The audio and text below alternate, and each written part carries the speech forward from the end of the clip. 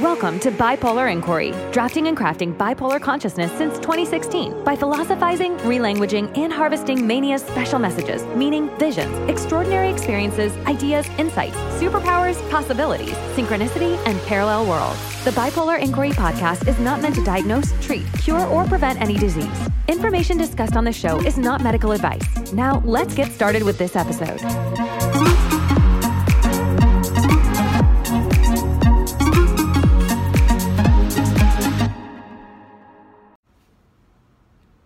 So the first random bit I want to talk about today is about experiential learning and how altered states of consciousness, such as mania, are sort of like experiential learning experiences.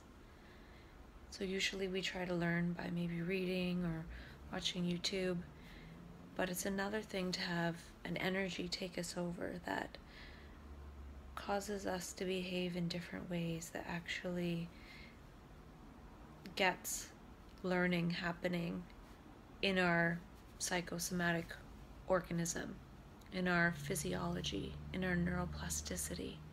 So if I wanted to learn tennis and I practiced a lot of hours, that would be embedded in my muscle memory as well as in my brain, and neuroplastic changes in my brain. Certain areas of my brain would be more connected or larger or light up when I'm in that action of tennis. So in that way, I feel like the universe is trying to get us to be some kind of player. It's trying to get us to act and be in a different way. And I talked before about how Buckminster Fuller had a quote relating to the spontaneous social behaviors needed in order to save humanity and save the planet. And I feel this energy is an energy that is creating some of those spontaneous social behaviors to save the planet. And after a person has an experience like this, at least in my experience, it changed me a lot. And I also had the thought that mania is sort of like disorganized kindness or disorganized altruism. A person is just popping around trying to be kind everywhere and being kind beyond one's bounds. So for example, I might in that state think that I should give all my money away because I feel like I have everything I need, so I should give all my money to charity. And while that's really wonderful and kind of me, it is not going to help me function in a daily basis because I'll have no money to function. So society's not structured the way that a person in mania feels it is. It feels like society runs on kindness and giving and sharing and love. And that actually might be the underlying fabric of reality and how reality works naturally. That's how we're naturally programmed from birth, is to connect and to be kind to each other and to care, just like the mother is programmed to care for her infant. And the infant is programmed to respond. So I feel like in that state, that altered state called mania or maybe magic or mystery, a person feels like they understand those underlying fundamental laws of reality. And they are the laws of reality, but they're written over by our clever human programs. And so I also thought of this idea of how mania is kind of like, it's kindness and wonderful and lovely, but at a certain point it becomes altruistic anxiety. It feels like one has so much to give and doesn't know how to give it. And so it's almost like we implode because we just don't know how to be in that state all the time. And perhaps because that state isn't the way society's designed, it's a state. We feel like we get to that state and it's like an infinite state and it's a timeless state. So it feels like that's how it always is and that's how it always has been. And that's just the way the world works. But once reconnected to consensus reality, we realized, well, that's not the way it works. But that state exists in a place beyond time. It's always everywhere, ever present, omnipotent. It's something to do with the quantum hologram, and it's like the underlying fabric. But since that isn't how it is all the time, we feel it just when we're in that state, which feels like a timeless state. But I still feel that that state wants to unfold and inform the material, linear, everyday reality. So there's something to be harvested from that state. And usually a person in that state, it's too much energy. There's way too much energy in that state. And I've talked in another video how it's like a person goes around dissipating all that energy until they crash. And they usually crash lower than the baseline.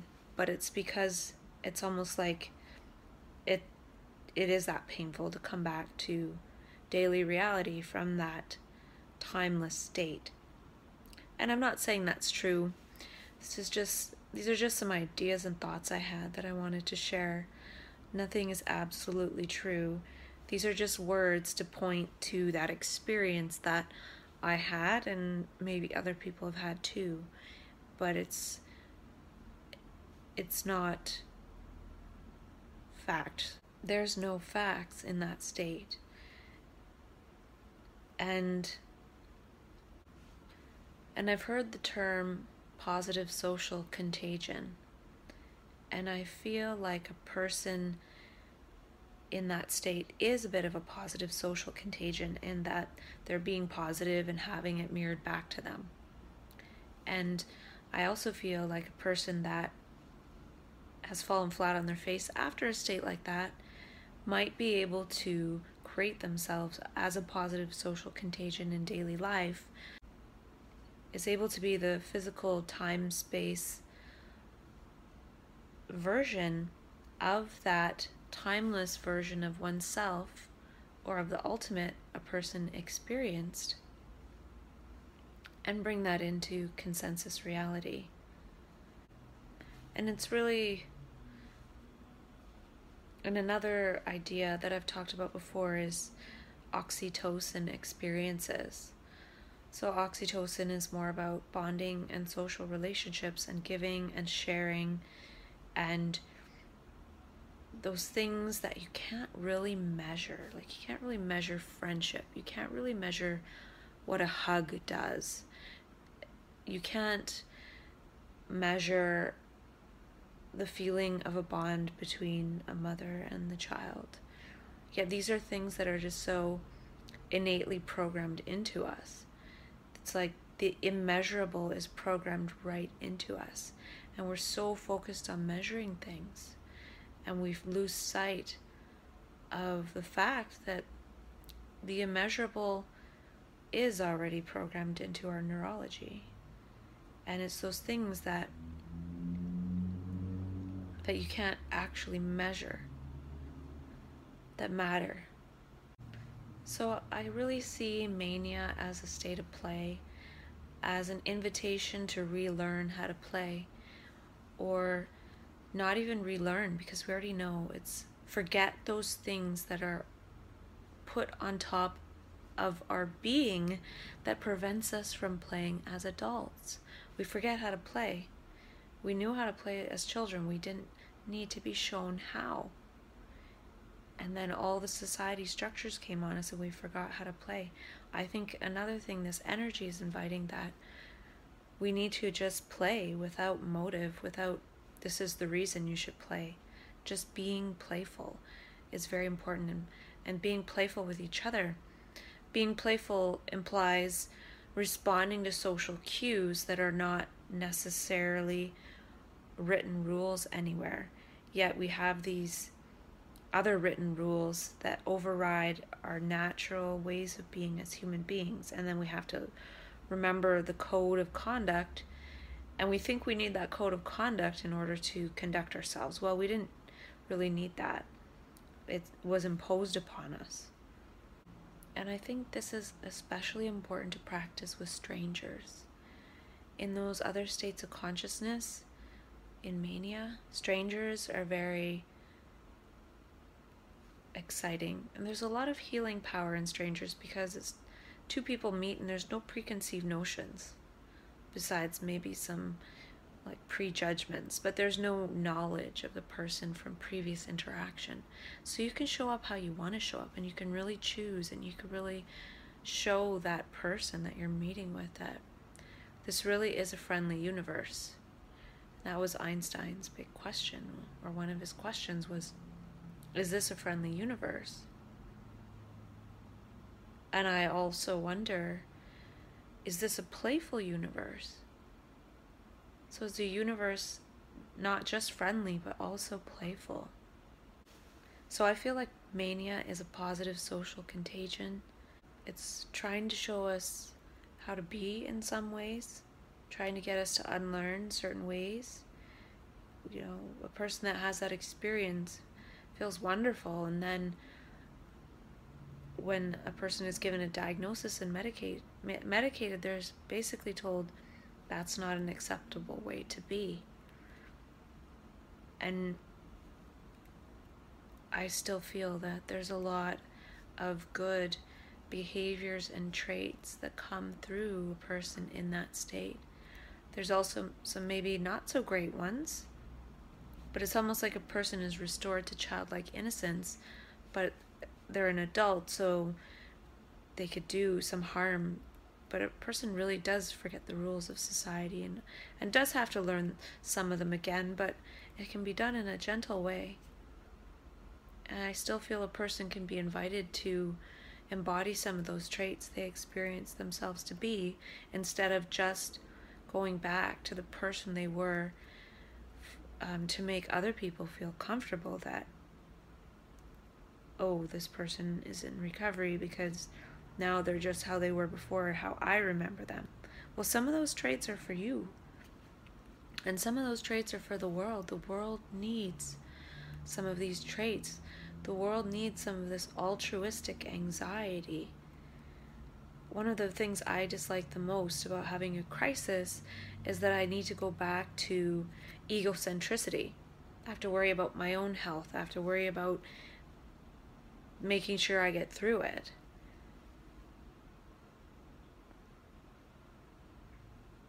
But other than that, like, once I get back to myself to a certain extent, I go back to, I feel, is more of a world-centric outlook. When I think about stuff, it's more about the world. And that's how it was in Mania too. It sort of sparked my world-centric nature. And I think that's really important. And that's something that I wouldn't want to give up. So it really feels like some of these extreme states of consciousness, such as mania, ignite a sort of inner alchemy. So there's different biochemistry going on in the body and different behavior happening, which creates different neuroplastic changes that change a person to some extent. And I think there's a lot of changes that are towards something meaningful. So it's like an inner alchemy. It's an inner process. It's a transformation. It's a renewal, as some people have called it. And to me, it's almost like, I think I remember reading about in neurobiology, there's like a pruning of the brain at some points in development. So some of the unnecessary connections get pruned off. Well, to me, some of this could be a pruning, and it could be a pruning off of buying so much into society's structures. Like, a person that goes through this kind of crisis a lot of times has a hard time integrating back into society.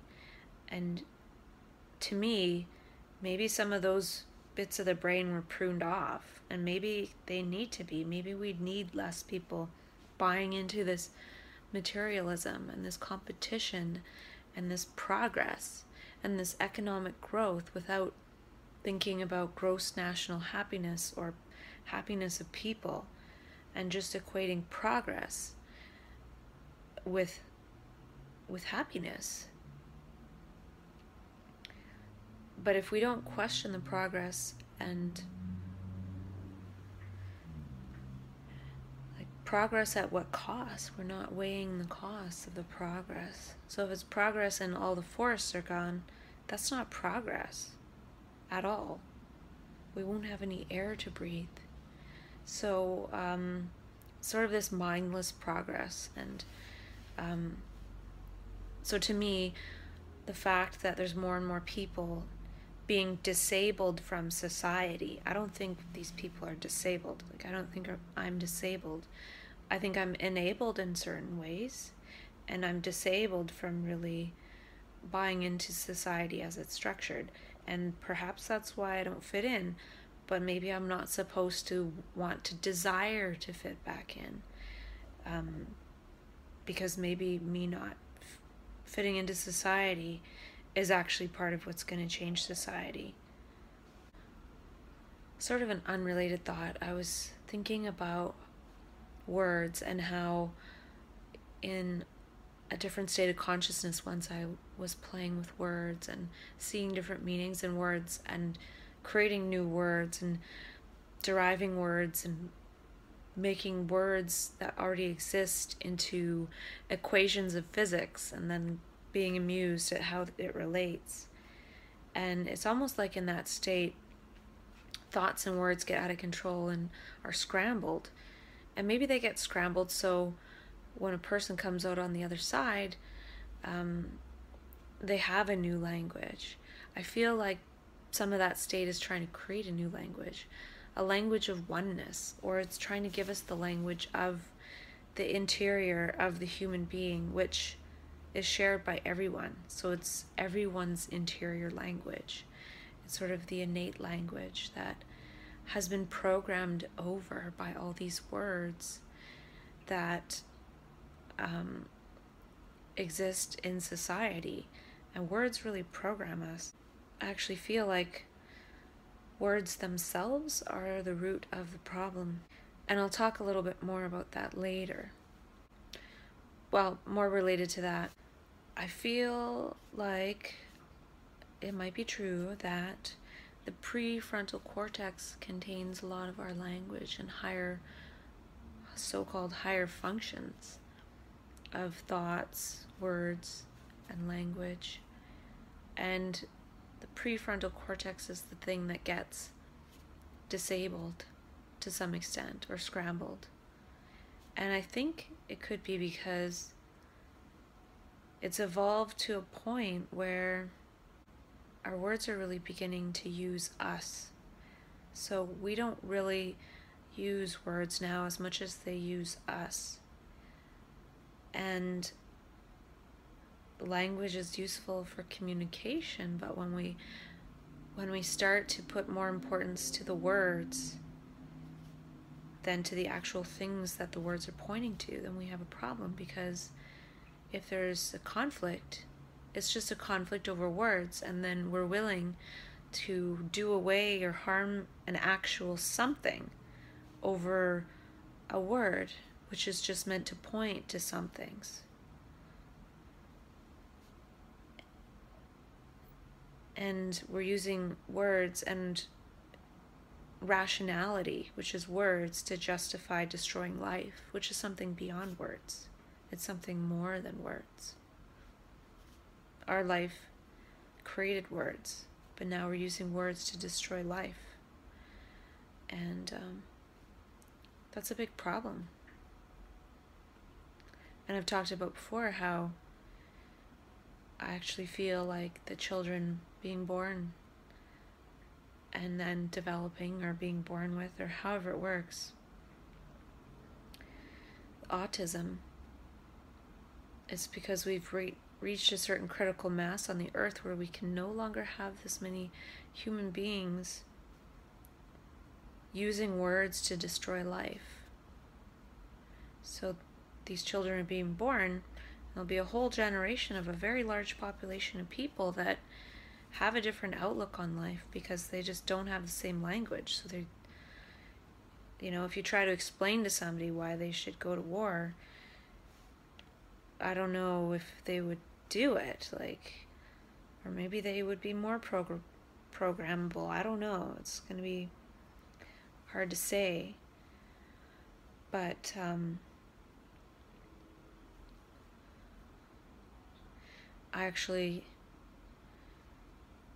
had this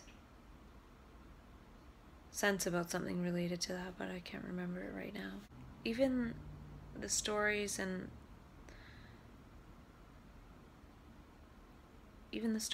ideas of psychiatry are words. It's a word to describe a whole entire living process. And then with that word, which is like a meme, we're infected with the stigma and the meaning that entails. And I don't know if that's helpful. I actually came across a website, which is pointofreturn.org, and they help people get off medications. It seems like a very good organization. I just thought I would mention that. So I've talked before about embodying one's mania, and I realized that it's sort of a process afterwards of harvesting the traits, and then seeing the possibilities, and then practicing, and then embodying. So harvesting, practicing, embodying. And by practicing, it doesn't mean just going through the motions, but maybe finding activities where a person is naturally utilizing that trait. Or perhaps taking some kind of course to create that trait, or seeing the way one was. If one's not able to be that now, what can one do to move towards being that way? Say, for example, I wanted to take Toastmasters to improve my self-confidence and my speaking, because I realized that when I was in that state, it came naturally. But when I'm not in that state, it's not there. But I can still work towards practicing it and embodying it. And I've talked about how, too, if I've sort of become that version of me that I was in mania in my daily life, then perhaps I no longer need the mania to inform me, because I've got the message about the type of messenger I'm supposed to be. So it's not just about getting the message to say the message. It's also, how do I need to be in order to convey that message? Specifically, what kind of messenger do I need to be? What kind of communicator? What am I here to say? What am I here to do? We're all wondering those sorts of things. I really feel that that state gives a person a glimpse of who they can be and who they are underneath that programming. It's almost like the adult child version of oneself. So if I was to imagine that I was a kid and then I grew up and I never got all this societal programming from school, from parents, from whatever. It's almost like the innocent, unscathed trajectory of one's childhood to adulthood. And that's what the manic state, in a way, is. So I feel it's like a natural state. But it's not natural in this society to be that full of life, vitality, and energy. And it's very foreign, so it feels really energetic. Whereas if it wasn't so foreign, maybe it would just feel like normal. So in daily life, if I'm experiencing mild depression, no energy, lethargic, Is that the normal state of how a human is supposed to be? Yet so many of us, that's how we operate.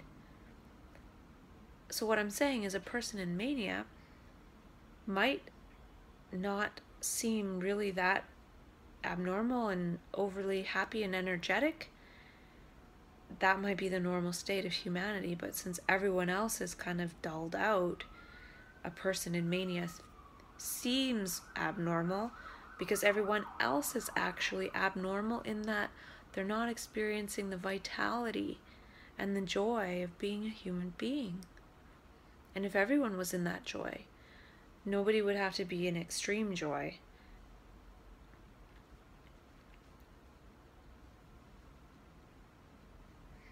So yes, harvest your manic traits, practice them, and embody them. And hopefully that happens naturally in daily life anyway. But it's probably not going to happen sitting at home watching TV, which so many of us have been told to do. And we haven't been told that as in go home and watch TV, but by saying you're abnormal, you're ill, you're not going to do very much, or even to say, you will recover somewhat. That's basically what they're sentencing us to a life of. I remember once in an altered state of consciousness, which was scary, I saw on my computer screen, it said, language is a virus. And now, if you think about how so many of us have language going on all the time in our heads, we're sort of like infected by viruses. And some of those thoughts and words and different things are good and some are bad. And then if we have a good thought, we like, oh, I like that, so I want another good thought. If we have a bad thought, we say, oh, I don't like that. So it's just all we are is this judge going on all day of judging our thoughts, which aren't even ours. They're just happening. We just pick them up from somewhere. And so when this whole scramble thing happens in different states of consciousness, it's almost like antivirus software. This energy comes in and takes over a person. And if you could think for a second, that language is kind of like a virus that's infected us. We can't turn it off. It's using us. Then this antivirus comes in and the language in our brains is scrambled and we don't know what thoughts are from where and when, and how some are from past, future, me, somebody else, and we just don't even know who we are anymore. Well, it's almost like the antivirus software, and it's chaotic. But at the same time, if we didn't have that, we could easily be turned into programmed robots at some point. It almost feels like it ensures that we can't get too programmed by words. And even if it risks doing major harm to some of us, it also, in a way, saves us because it's a source of other thoughts, and ideas from somewhere other than our own circular programmed groove that we pick up as a program, and it keeps us behaving according to some kind of societal norm, which is just a very narrow band of experience and behavior. And then that's okay. But so many of us in that state that's called normal are so close and ready to just snap because we can barely keep it together. And that's just a person that doesn't even have this energy come in and take over.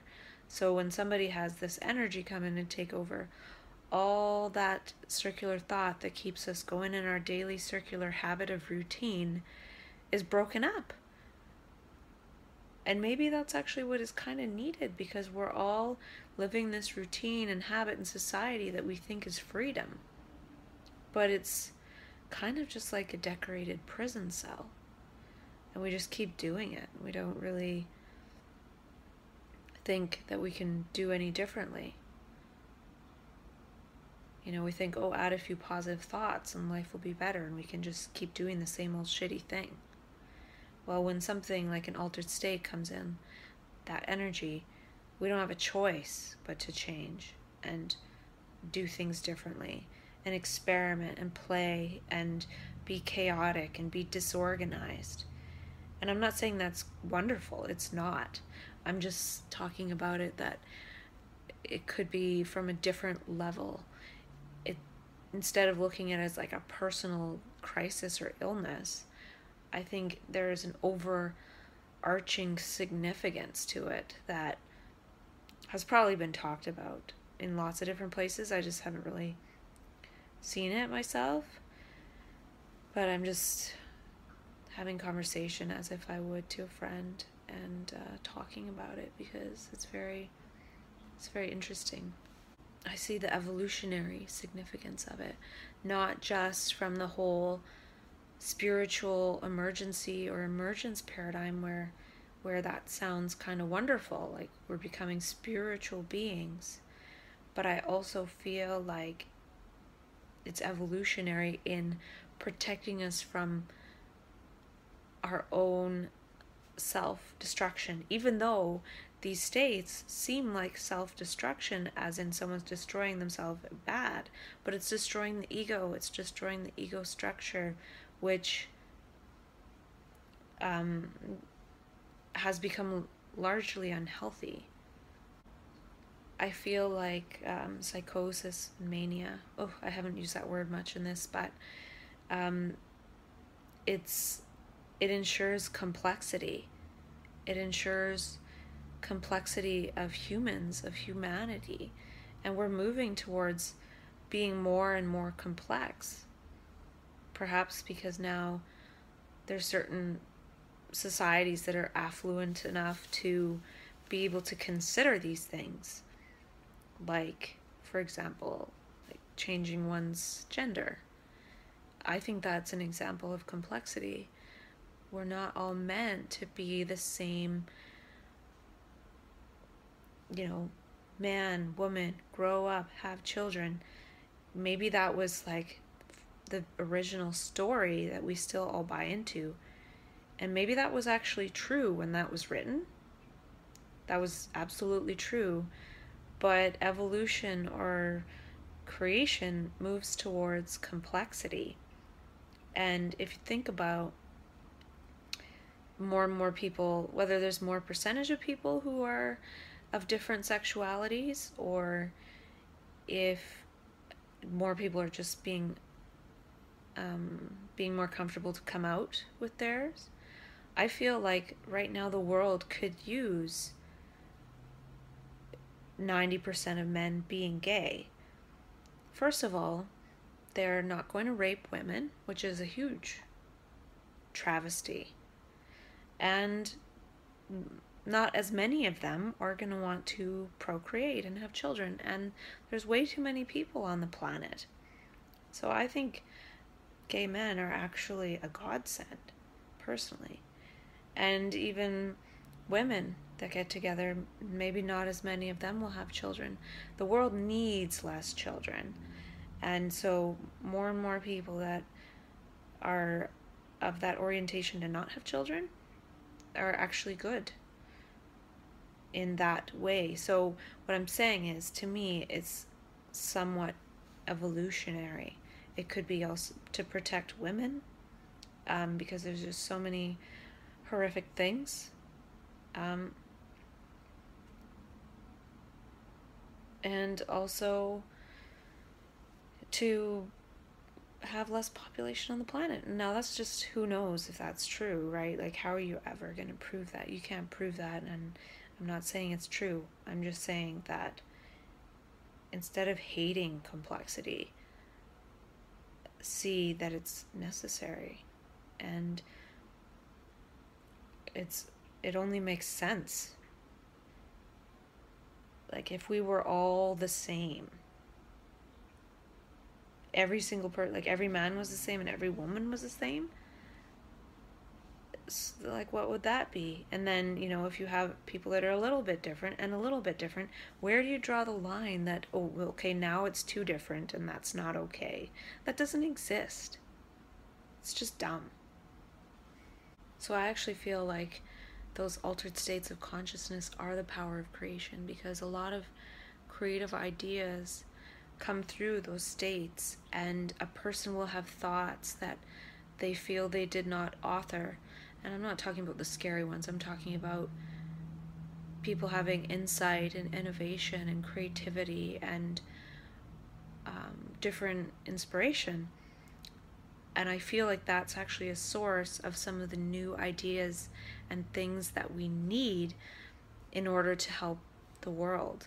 Because the circular thoughts that every single person on this planet practically thinks on a daily basis are not going to do the trick. Most people are thinking about their next meal or when they're going to do their laundry. Those aren't world-changing ideas. So if somebody goes into an altered state where all of a sudden they're connected to inspiration, that really should be valued. And if a person is in that powerful state and they're so inspired that they can barely function and they're acting weird, that's just all the more sign that they're authentically in that state. Keep them safe, protect them, allow them to harvest their stuff that it's not even for them, it's for the world, and then help them to heal after basically being struck by lightning in a way. Maybe not one big bolt, but it's just such a flow of energy that it's important to value that. And it makes sense that a person in that state needs the help of others, needs care, needs love, needs attention, needs understanding, for that state to actually be utilized properly. Because if you think about it, if a person could go into that state, have all that wonderful insight, and then just come out of it like nothing happened, they could use that for wrong purposes or personal profit, personal gain. Now, if a person goes into that state and then basically it almost destroys them, they have to have some pretty amazing help and support from other people and be connected to others and have others help them in order to bring whatever it was they discovered into reality, because that would be the protective mechanism against it being used wrongly by just one individual for personal gain. Or it just shows the power of that state, that it's almost like whatever it was that person was connected to in that other state, they're trying to bring it into reality. And if they don't get love and care and acceptance and understanding, it's not going to be brought into reality. And it's almost like the consciousness of humanity needs to be at a certain level for a certain number of people to gather around a person in that state and really fully support them to bring that gift through.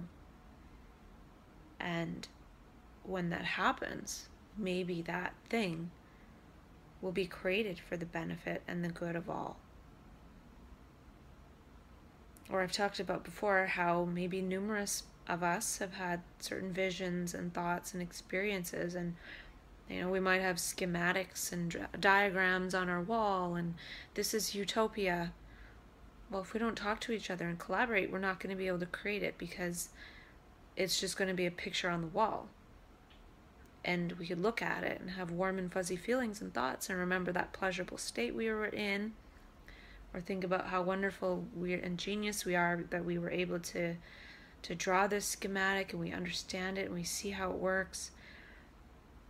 But the schematic and utopia imply everyone else. So there's got to be a certain number of people that, oh, you saw that too? I saw that. You saw that? Oh, wait. So many of us saw that. So now we can co-create and collaborate because it's for the world. It's not just for me. Like, I went to utopia, I came back, now I'm here with everyone else. I don't want to go back to utopia by myself. That's why I came back here, right? But we forget that after being medicalized and, told what's wrong and medicated, we forget. We went somewhere, in a way. It was like an inner, outer thing. It's a mystery. It's hard to explain. You can't explain it. You can try. But, some of us don't come back. Some of us don't make it back to this reality. Where do they go? We don't know. They might actually be in utopia. And they went there by themselves. And maybe there's some people up there. Or wherever it is. But if we're still here, it can be brought to fruition in this reality, potentially. What else is there to do? Sit here and watch movies, or talk about creating a better world for everybody? And I don't know how to do that. I kind of went to that better world and I saw it. But it's very difficult to stay there if other people don't see it too. So I was thinking about how the power of creation is also the power of destruction.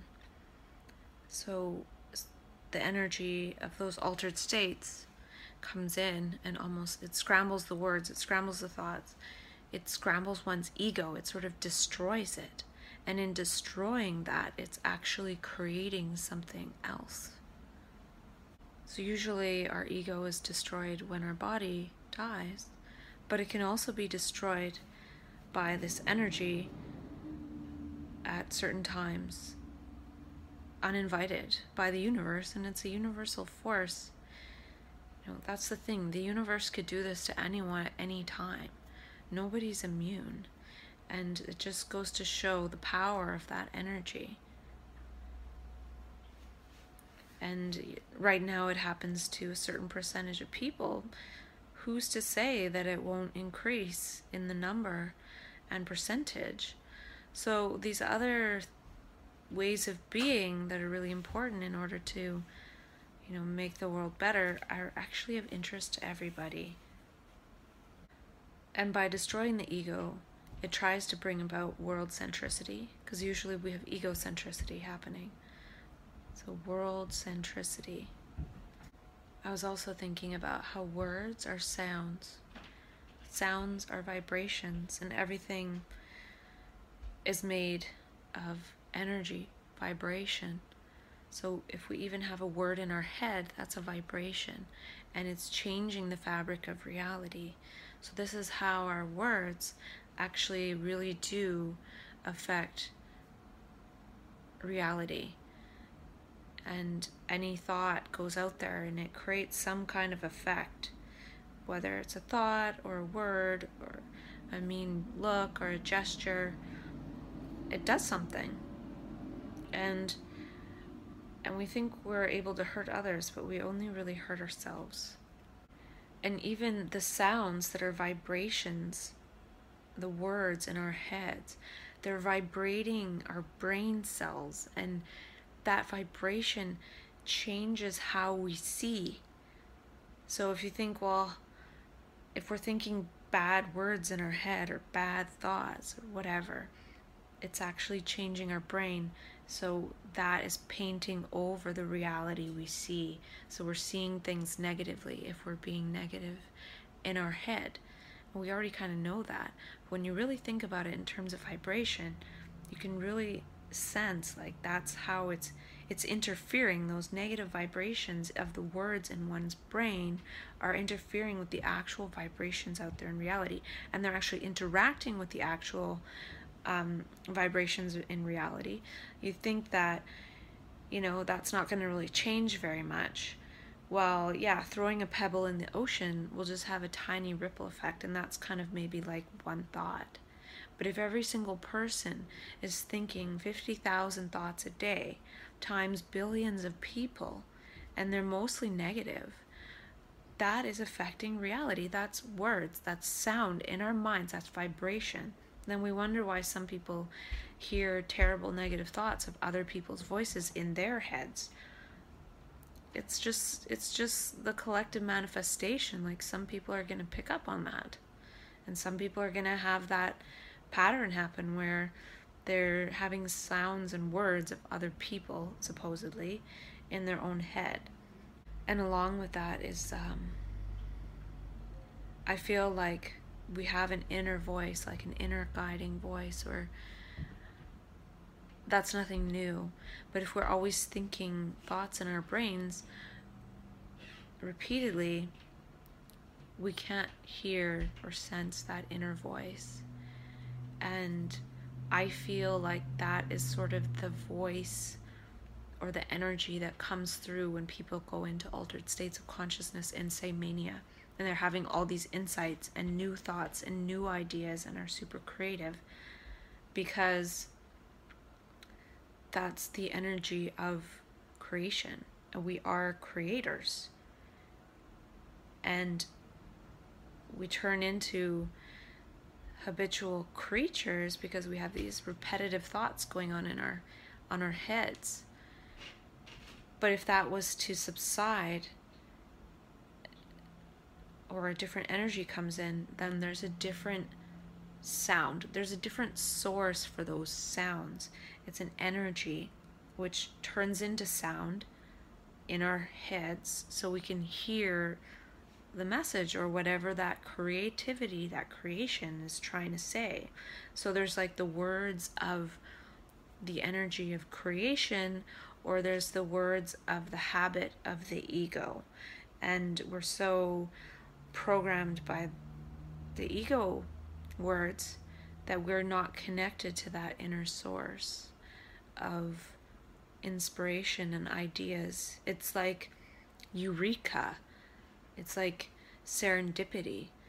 And maybe we have that every once in a blue moon, but we can have that all the time in terms of learning and seeing things anew.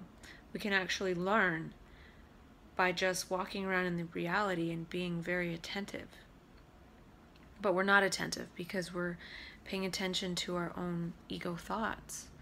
So we're not learning. So then we need to go to books to learn, and then we read, and then we try to like remember stuff. But really, if we're just intensely in the moment and present, our perception will show us what we need each moment. So I may have given the examples if I'm about to leave the house and I realize I realize that I need my keys. Well, that just comes out of the blue. It's almost like something else calculates that, oh, you don't have your keys, and so it pops in my head. But I wasn't thinking about my keys. And that's just a small example. So these sounds, these inner words, these vibrations, these negative thoughts, they're vibrating our brain cells. They're changing our whole biochemistry. These words, these sounds in our brain are literally killing us and each other because they have an effect on our body, mind, organism. They have an effect on the quantum field of reality, on the morphogenetic field. So it feels like quite a jolt when this energy comes in. And all of a sudden we have this creativity, and we have this wonder, and we have this awe. Yet we were born with that. And then it gets painted over. And then when it comes back, it feels like such a jolt, and it feels so foreign, when that's probably actually our natural state. I don't think it's our natural state to be so dull, to be so monotonous, to be so habitual, to just do the same old thing every day and then watch so much TV. So if you think of these altered states of consciousness as some kind of antivirus software coming in to sort of scramble up the ego and scramble up society to some extent, and then almost a test to see how people will respond, if they'll respond compassionately to this, to see that it's a transformation, or if they'll respond how they respond. But basically, giving a person that has this antivirus thing happen within them medication is like turning off a computer in order to solve a virus. Really, we need to do something about the words. The words are the virus, and we know that to some extent, and that's why there's a lot of cognitive behavioral therapy for thoughts. Oh, you change the thoughts a bit, you change the behavior. Well, what about questioning the words themselves? How many of them do we really need? Do we need thoughts happening in our head all the time? We're only limited by our thoughts, which are words. So much of what we do to self-medicate is to calm the words, whether it's eating or doing something like bungee jumping or trying to get in the flow state. We're limited by words and by our thoughts. Thank you for listening to Bipolar Inquiry. If you're enjoying the show, please feel free to rate, subscribe, and leave a review wherever you listen to your podcasts. Remember, use your voice, craft your consciousness, embody your potential, enter a quantum paradigm. The Bipolar Inquiry podcast is not meant to diagnose, treat, cure, or prevent any disease. Information in this show is not medical advice. Thanks again for listening, and we'll catch you in the next episode.